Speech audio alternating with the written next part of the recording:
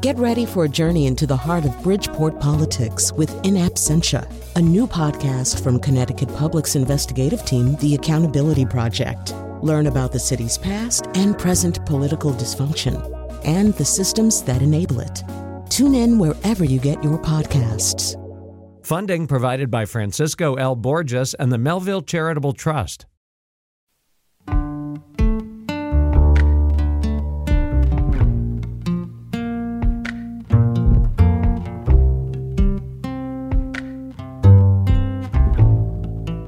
This is Where We Live from Connecticut Public Radio. I'm Catherine Shen. Last week, 12-year-old Secret Pierce was killed in a drive-by shooting in Hartford, and there have been a record number of mass shootings in the U.S. already in 2023. That's according to the Associated Press.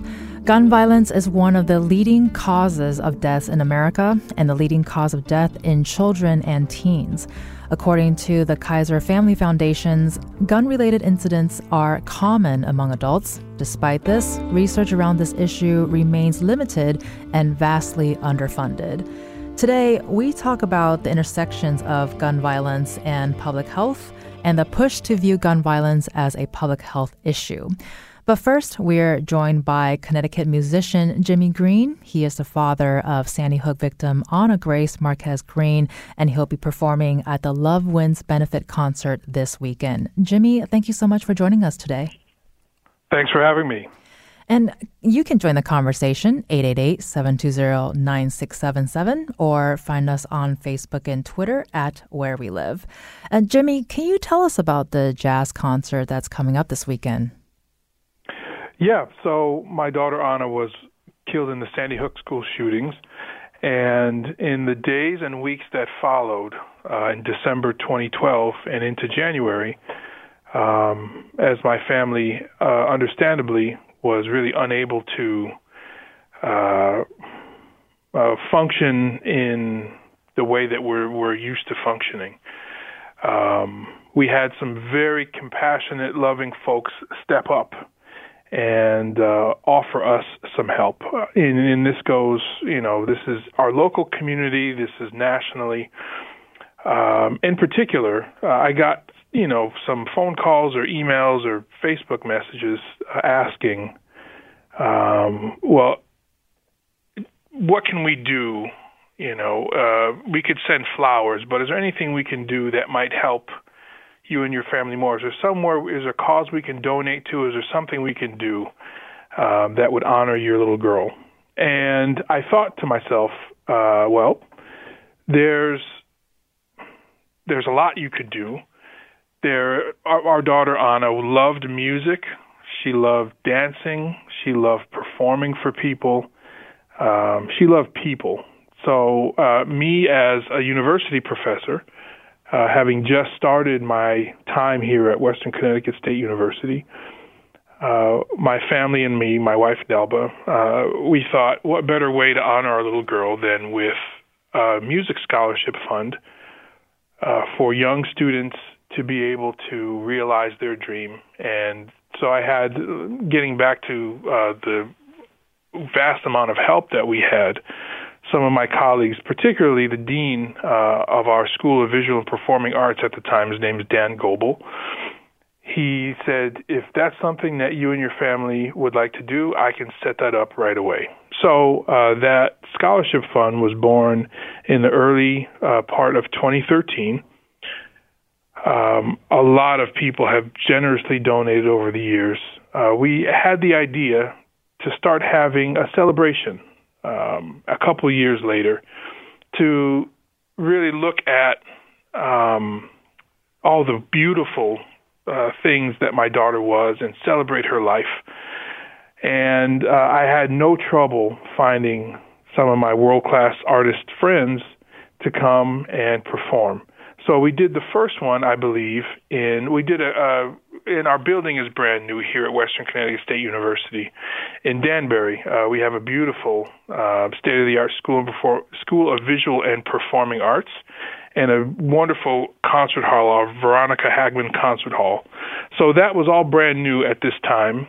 We had a grand opening of the concert hall in 2014, and in 2015 we wanted to do something to honor our daughter and to raise money for the scholarship fund in her name. So we decided to have this concert in 2015, and the response was unbelievable. So many people came out. There was so much love in the room that evening, and we decided, you know what, we should do this again. So we did it 3 or 4 times before the pandemic hit.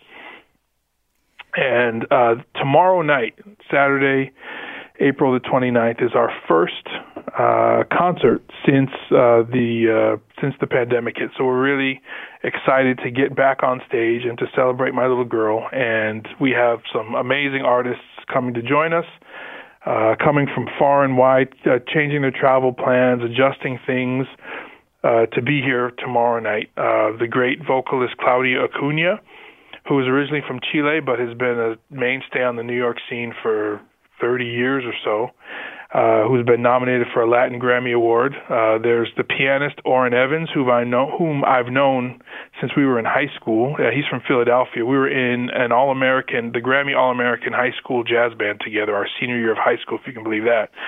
So I've known Orrin for 30 years. He's coming up.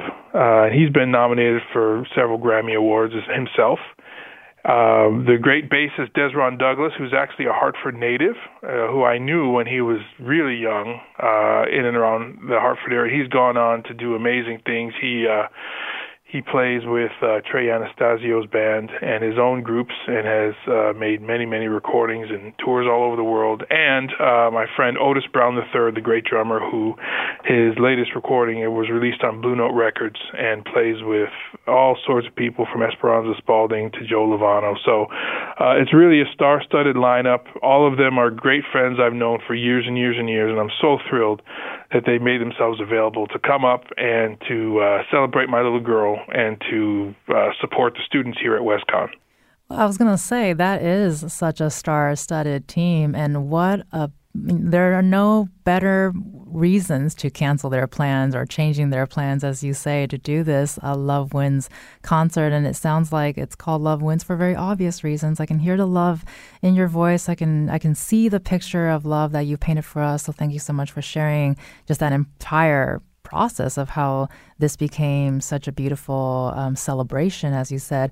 And I want to ask you, can you talk about the scholarship a bit more? What will it go to? Is it specifically for music students? And why? I mean, an obvious question, but why is it so important to have the scholarship and to sort of help these students build those dreams, as you said earlier? Well, we really feel very fortunate here at WestConn that our tuition is affordable enough to really feel comfortable asking families and to send their children here. College is not cheap, but we feel like we offer a world-class education at a very affordable rate. However, college isn't free. So these scholarships go to incoming students who have identified that they want to be music majors, and they audition here, and we identify potential scholarship winners through their auditions. So we really have a chance to help these young people and their families realize their dream in the music industry, or if they're music audio and music production folks, whatever their path in the music world is, we want to help them, and this scholarship can help do so. And what does the music program at Western look like, and what has your experience been like transitioning back to live music since COVID? Wow, the transition's been, as someone who lived most of their life and most of their professional life with, the realities of being able to tour and to perform and to go out and hear live music whenever I could or whenever I was able to. This pandemic was really difficult to deal with, really troubling to see that live music venues shut down and performing opportunities shut down. Even more so for young students who are just getting started in the performing world. A big part of an education in music is going out to hear live music, to hear it actually done in person by great musicians. So they weren't able to do that for a couple of years. So their perspective on what a career in the music world could be was really shattered. So getting back to live performing, getting back to concerts, getting back to all this that we have kind of taken for granted for our lives is really, really impactful, especially for the young people who have had to live the last several years, some of the most formative years of their life, whether it be at the end of high school and into college during this pandemic. So our music program at Western, I think, is a wonderful one.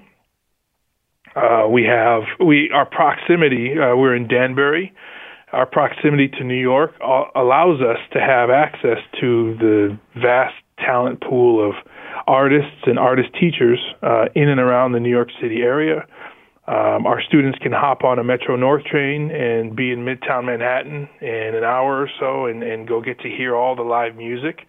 And we're pretty much an hour away from anywhere else in Connecticut, so they can participate and do often participate, go hear concerts and go perform places throughout the state. So I think our location is optimal for what we do, and I think we offer the best of all possible worlds as far as offering a music education. Well, we've been talking about, students and yourself coming back into, live music after COVID. And do you connect music with healing? And how do you use music to carry out Anna's legacy forward, especially since she loves music and loves dancing, as you said? Well, knowing my daughter as I did and as my family has,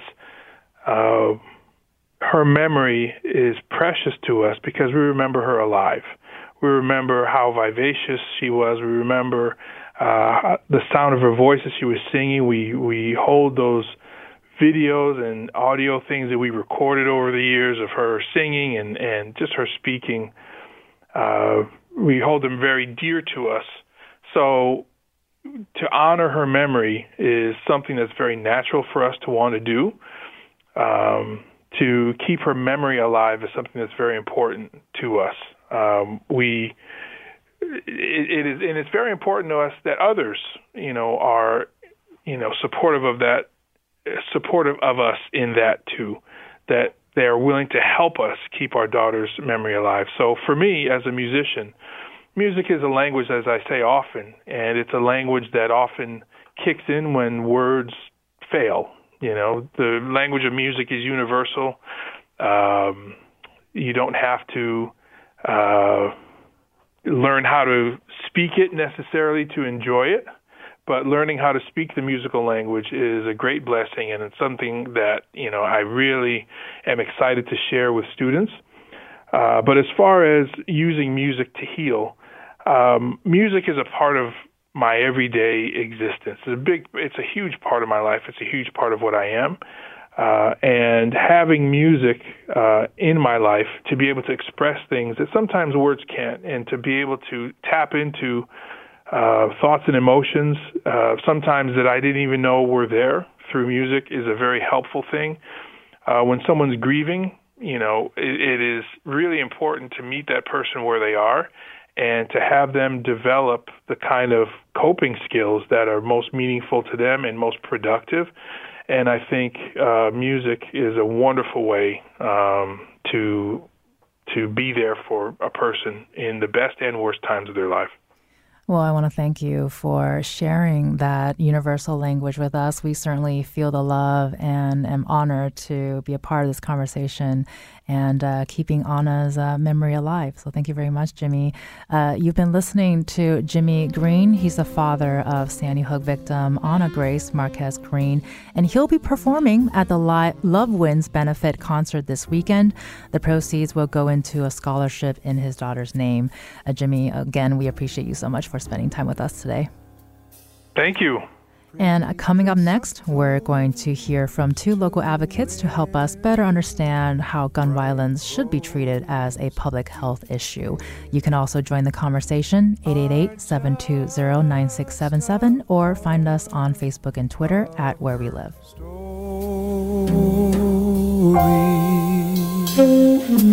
Heart so big and eyes so bright, a love that reflects God's glory.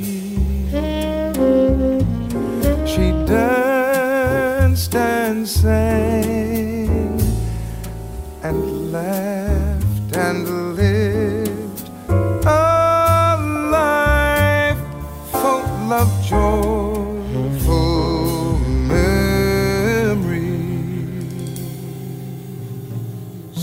Anna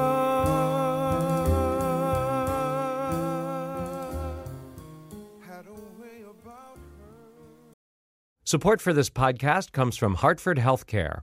Elevating Health is funded by Hartford Healthcare. Loneliness can be a significant health risk to people of all ages. Dr. Laura Saunders, a psychologist from Hartford Healthcare's Institute of Living, talks about social isolation and why we need to connect in person. Loneliness actually is a pretty significant health risk for people that struggle with social isolation. It affects their blood pressure, it affects their immune system, it affects your willingness to get up and get out, and can cause some not just emotional issues, but health problems as well.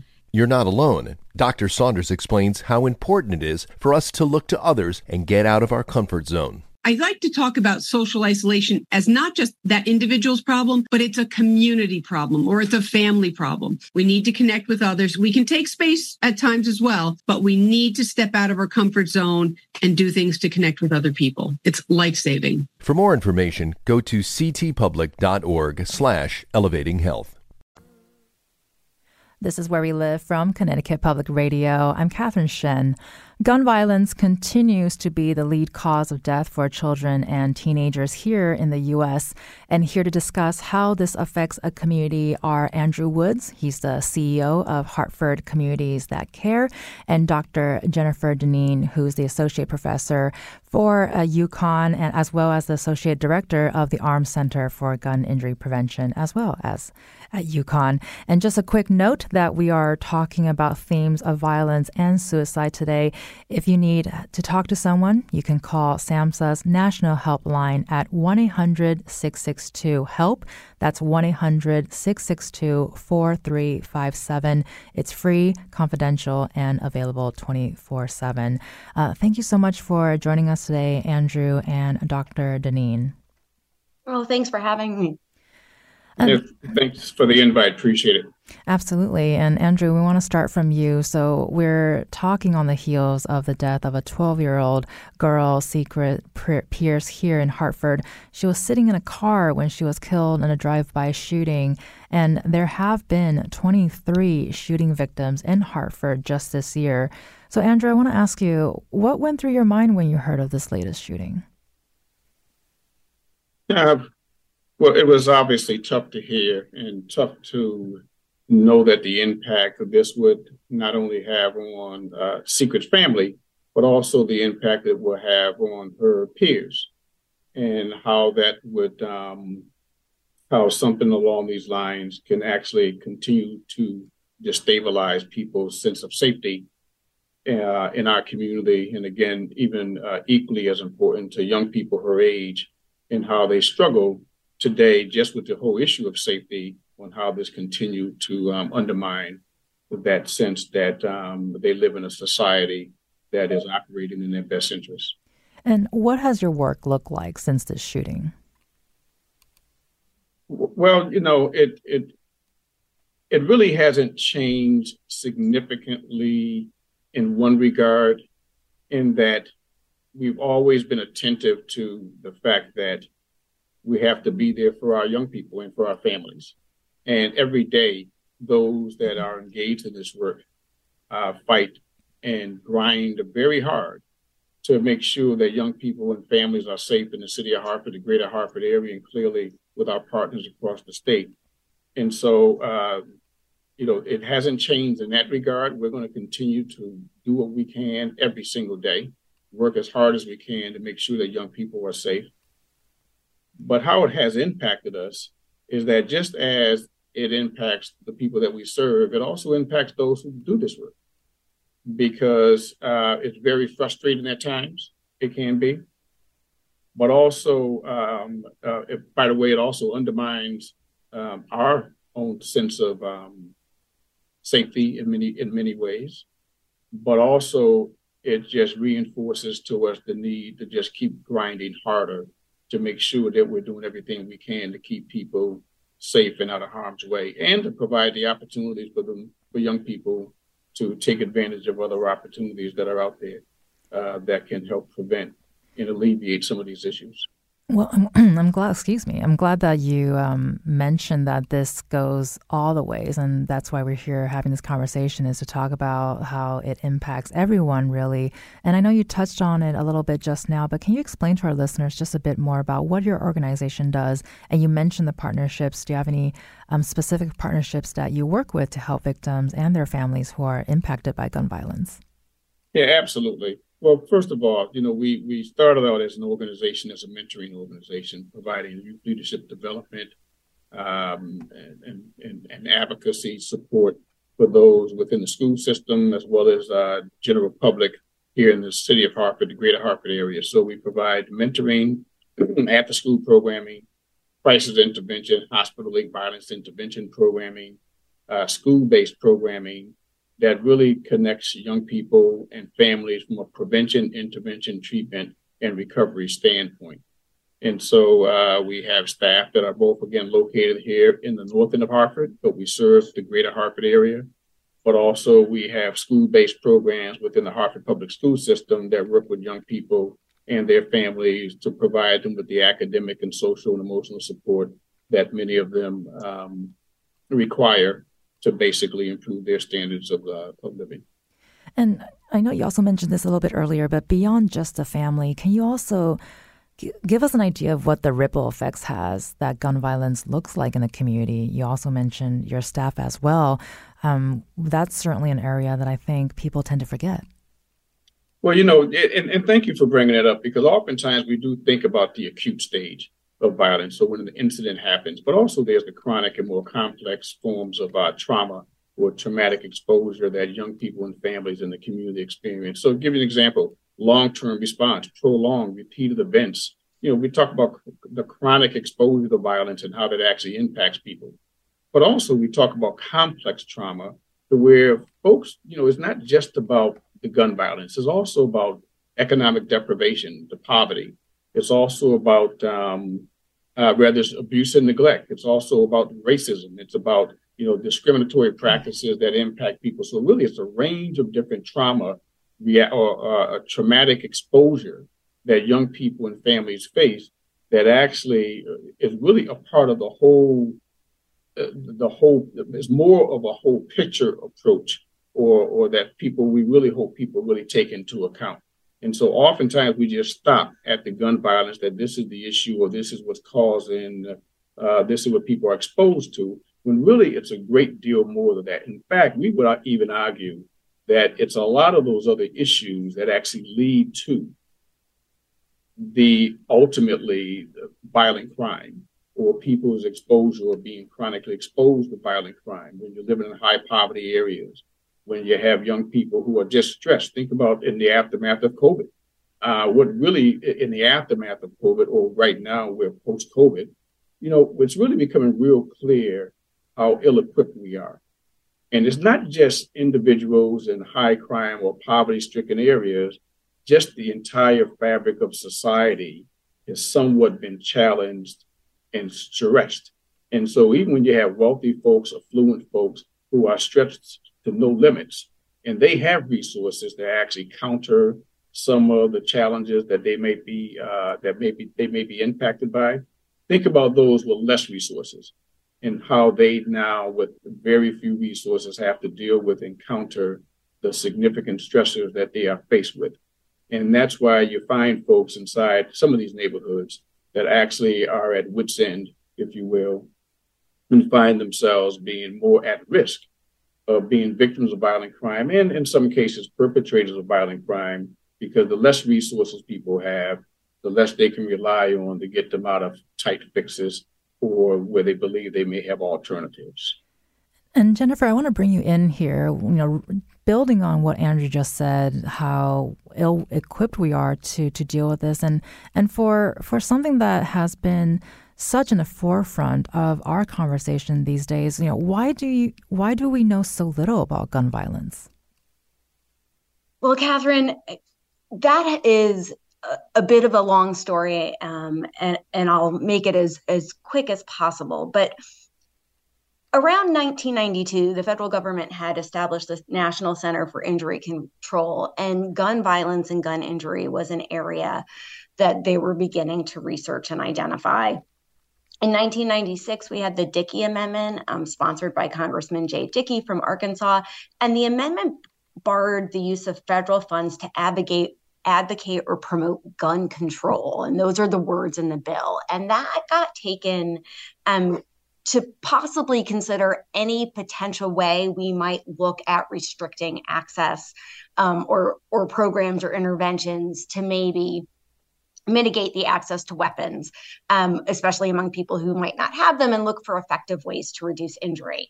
And so the amount of research that was done fell by more than 90% between 1996 and 2000, research being done in this area. And so if you look at what we've done to research solutions for reducing gun violence and gun injury, we were spending about 2% of what the problem should receive if you compare it to other causes of injury and death in the United States, especially those among children. And so this stark underfunding led to a lack of investigation about what effective solutions might be, and then a lack of a pipeline of researchers who were trained and interested in pursuing the problem, the public health issue. And Jennifer, I want to ask, we got a comment from Tom from Manchester who says gun crime happens in communities, not just criminal acts, road rage, etc. It's a national problem for all parties to get involved with, regardless of ethnic background or gender. And you mentioned all the different areas of gun violence research in all forms, and such as suicides, domestic violence, to community gun violence, and also unintentional shootings, as well as police-involved shootings. Can you help us dig deeper into these areas and help us understand better of their sort of intersections or correlations? Sure. And they also intersect, I think, as Andrew pointed out, with other policy areas. So I think one thing that's worth noting is that the types of gun violence that we tend to talk about most often, especially in the media, things like mass shootings, which are tragic and horrific and need to be addressed, actually represent just a piece of gun violence in America. Most gun violence is actually suicide. It used to be about 2/3 suicides to 1/3 homicide. It's closer to 50-50 in the last 2 years. Homicides in the United States have increased tremendously. In Connecticut, it's still primarily suicide. Suicide still accounts for about 60% of gun deaths in Connecticut. But as you mentioned, it permeates many sectors of our life. And so community violence, as Andrew pointed out, is not just a product of guns or violence, but of an underinvestment in our communities, a lack of resources, a high amount of things to be frustrated and angry about. Gun suicide is a complex phenomenon, but it's related to lots of things in our community: social isolation, the fact that we're increasingly at home, along with inadequate healthcare, especially when it comes to mental health. So I think one thing we need to think about is that gun violence really, when we say it's a public health crisis, it is a significant risk of harm to Americans in every sector of our life, and something that's going to need a broader, as Andrew pointed out, approach to reducing. And with what he just said, and thank you, Tom, for that comment, and he also mentioned it's a national problem, and both you and Andrew have talked about how it impacts everyone in the community. And so I want to bring this back to this idea of gun violence being a public health crisis. And you mentioned funding. What does the fund spend on researching and understanding gun violence compare to other areas of public health? Well, if you look at other areas of public health. So, for example, when we look at lung disease, cancer, heart disease, they receive between $6,500 and $1,700 per death, respectively. So we spend about $6,500 per death investigating ways to mitigate and cure lung disease. We spend about $57 per death researching gun deaths. And so, and this is not saying that we should not pursue solutions to lung disease, or we should not pursue solutions to cancer, because obviously we should. But if you look comparatively, it gives you a sense of how under-investing we are in areas of gun injury and gun death. And I want to bring up, according to Charles Branas of the Columbia University's School of Public Health, he said, any research we would put forward would create just a waterfall of backlash. Does this influence how much research comes out? It might in some cases, and I think that could be, specific to the policy context of a particular state. Certainly doesn't seem to be the case in Connecticut here. Our state and our state university, specifically UConn, have invested in their researchers pursuing solutions for communities and the country as a whole when it comes to gun violence. I also have seen, if we look at the work coming out of the public health sector, there are a number of physicians and researchers in academic medicine who are very committed to pursuing strategies to reduce this health crisis. And so I think that, gun violence and gun injury as an area can be very politicized, but it doesn't have to be. If we involve all of the impacted communities, including gun owners, if we look to evidence-based strategies rather and things that are well grounded and documented to improve the outcomes we care about, injury and death, then I don't agree with that comment. Andrew, there you go. Go for it, Andrew. And absolutely, and Jennifer, I want to add to what Jennifer's comments are. When we talk about research is not absent of the programs and strategies that are out there. And so they actually have to, obviously, you're going to research something based on what's being done or what can be piloted, if you will. And we talk about some of the best practice strategies, which are some of the direct intervention programs that are out here, like hospital-linked violence intervention programs, frontline engagement groups that do work out in our communities. They've been around for a little while now.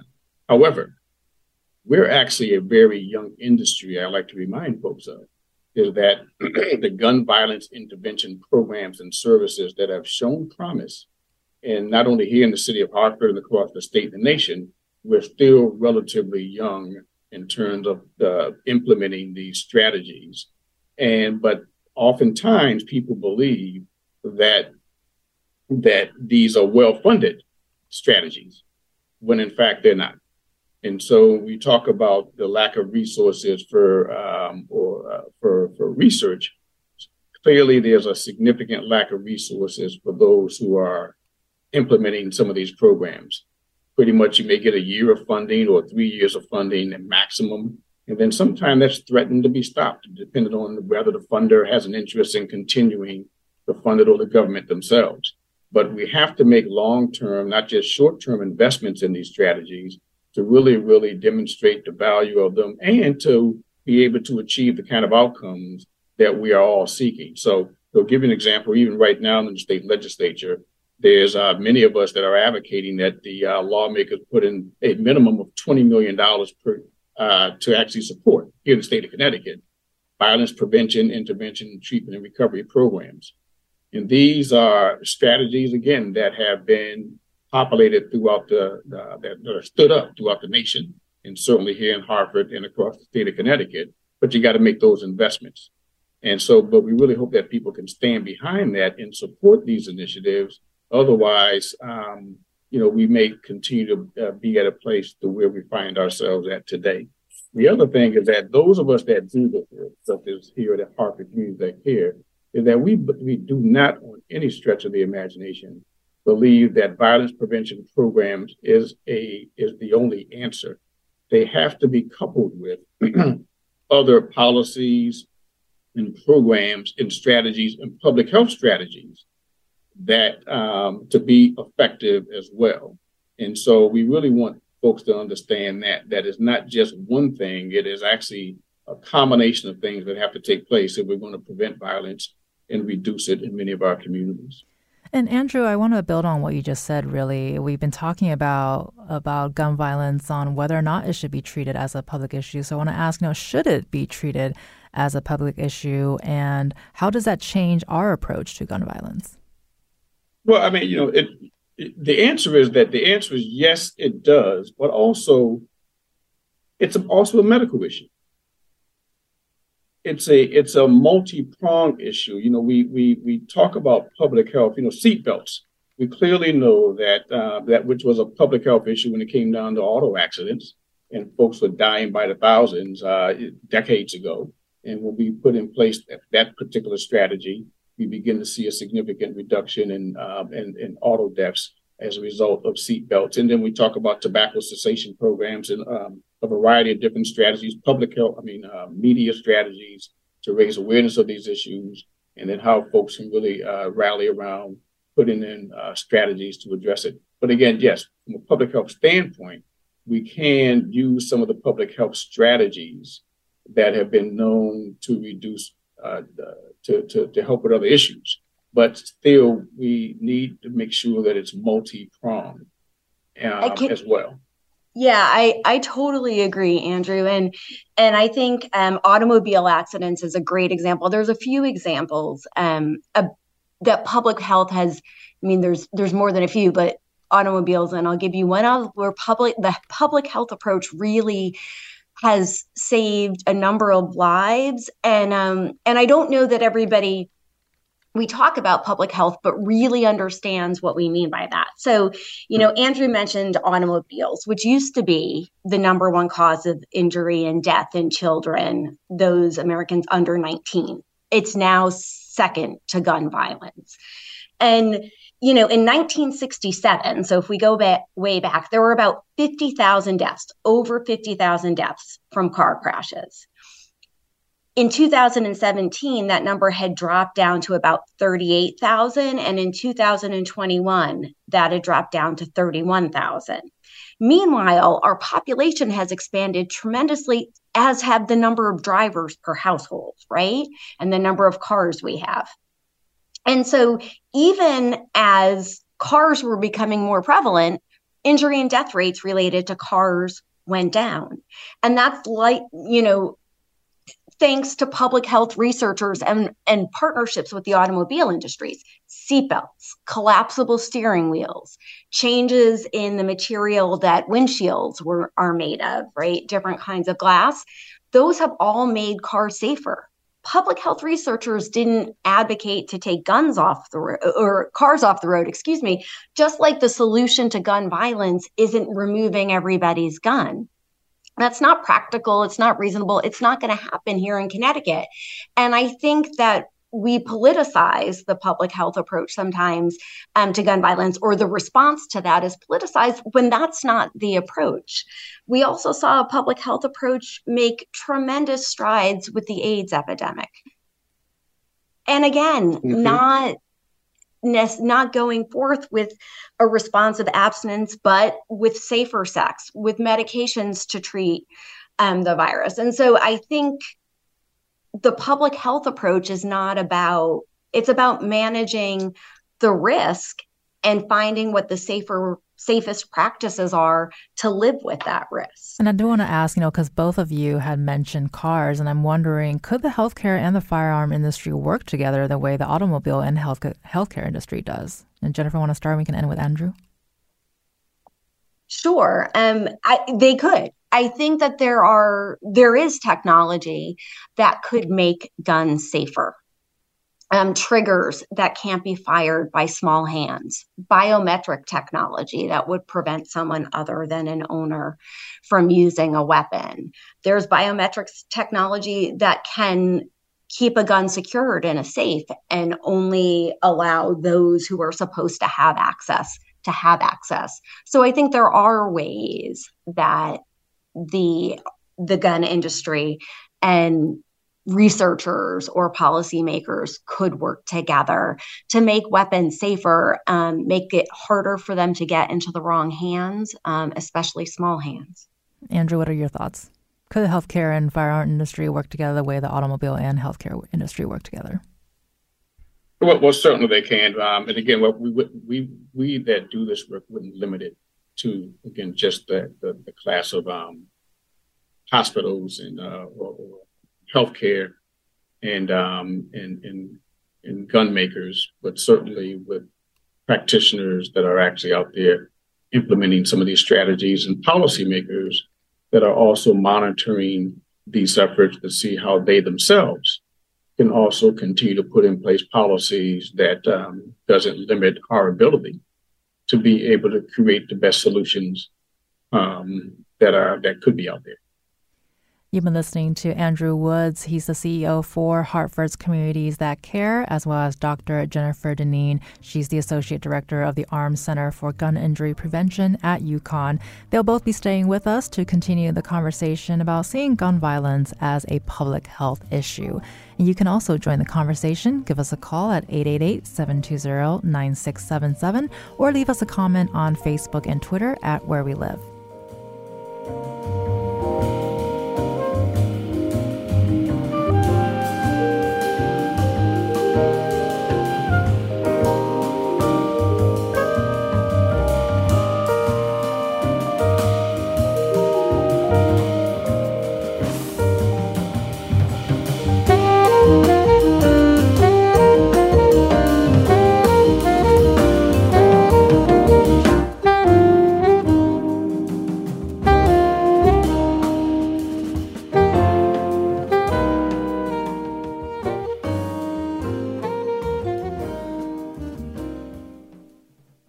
This is Where We Live from Connecticut Public Radio. I'm Catherine Shen.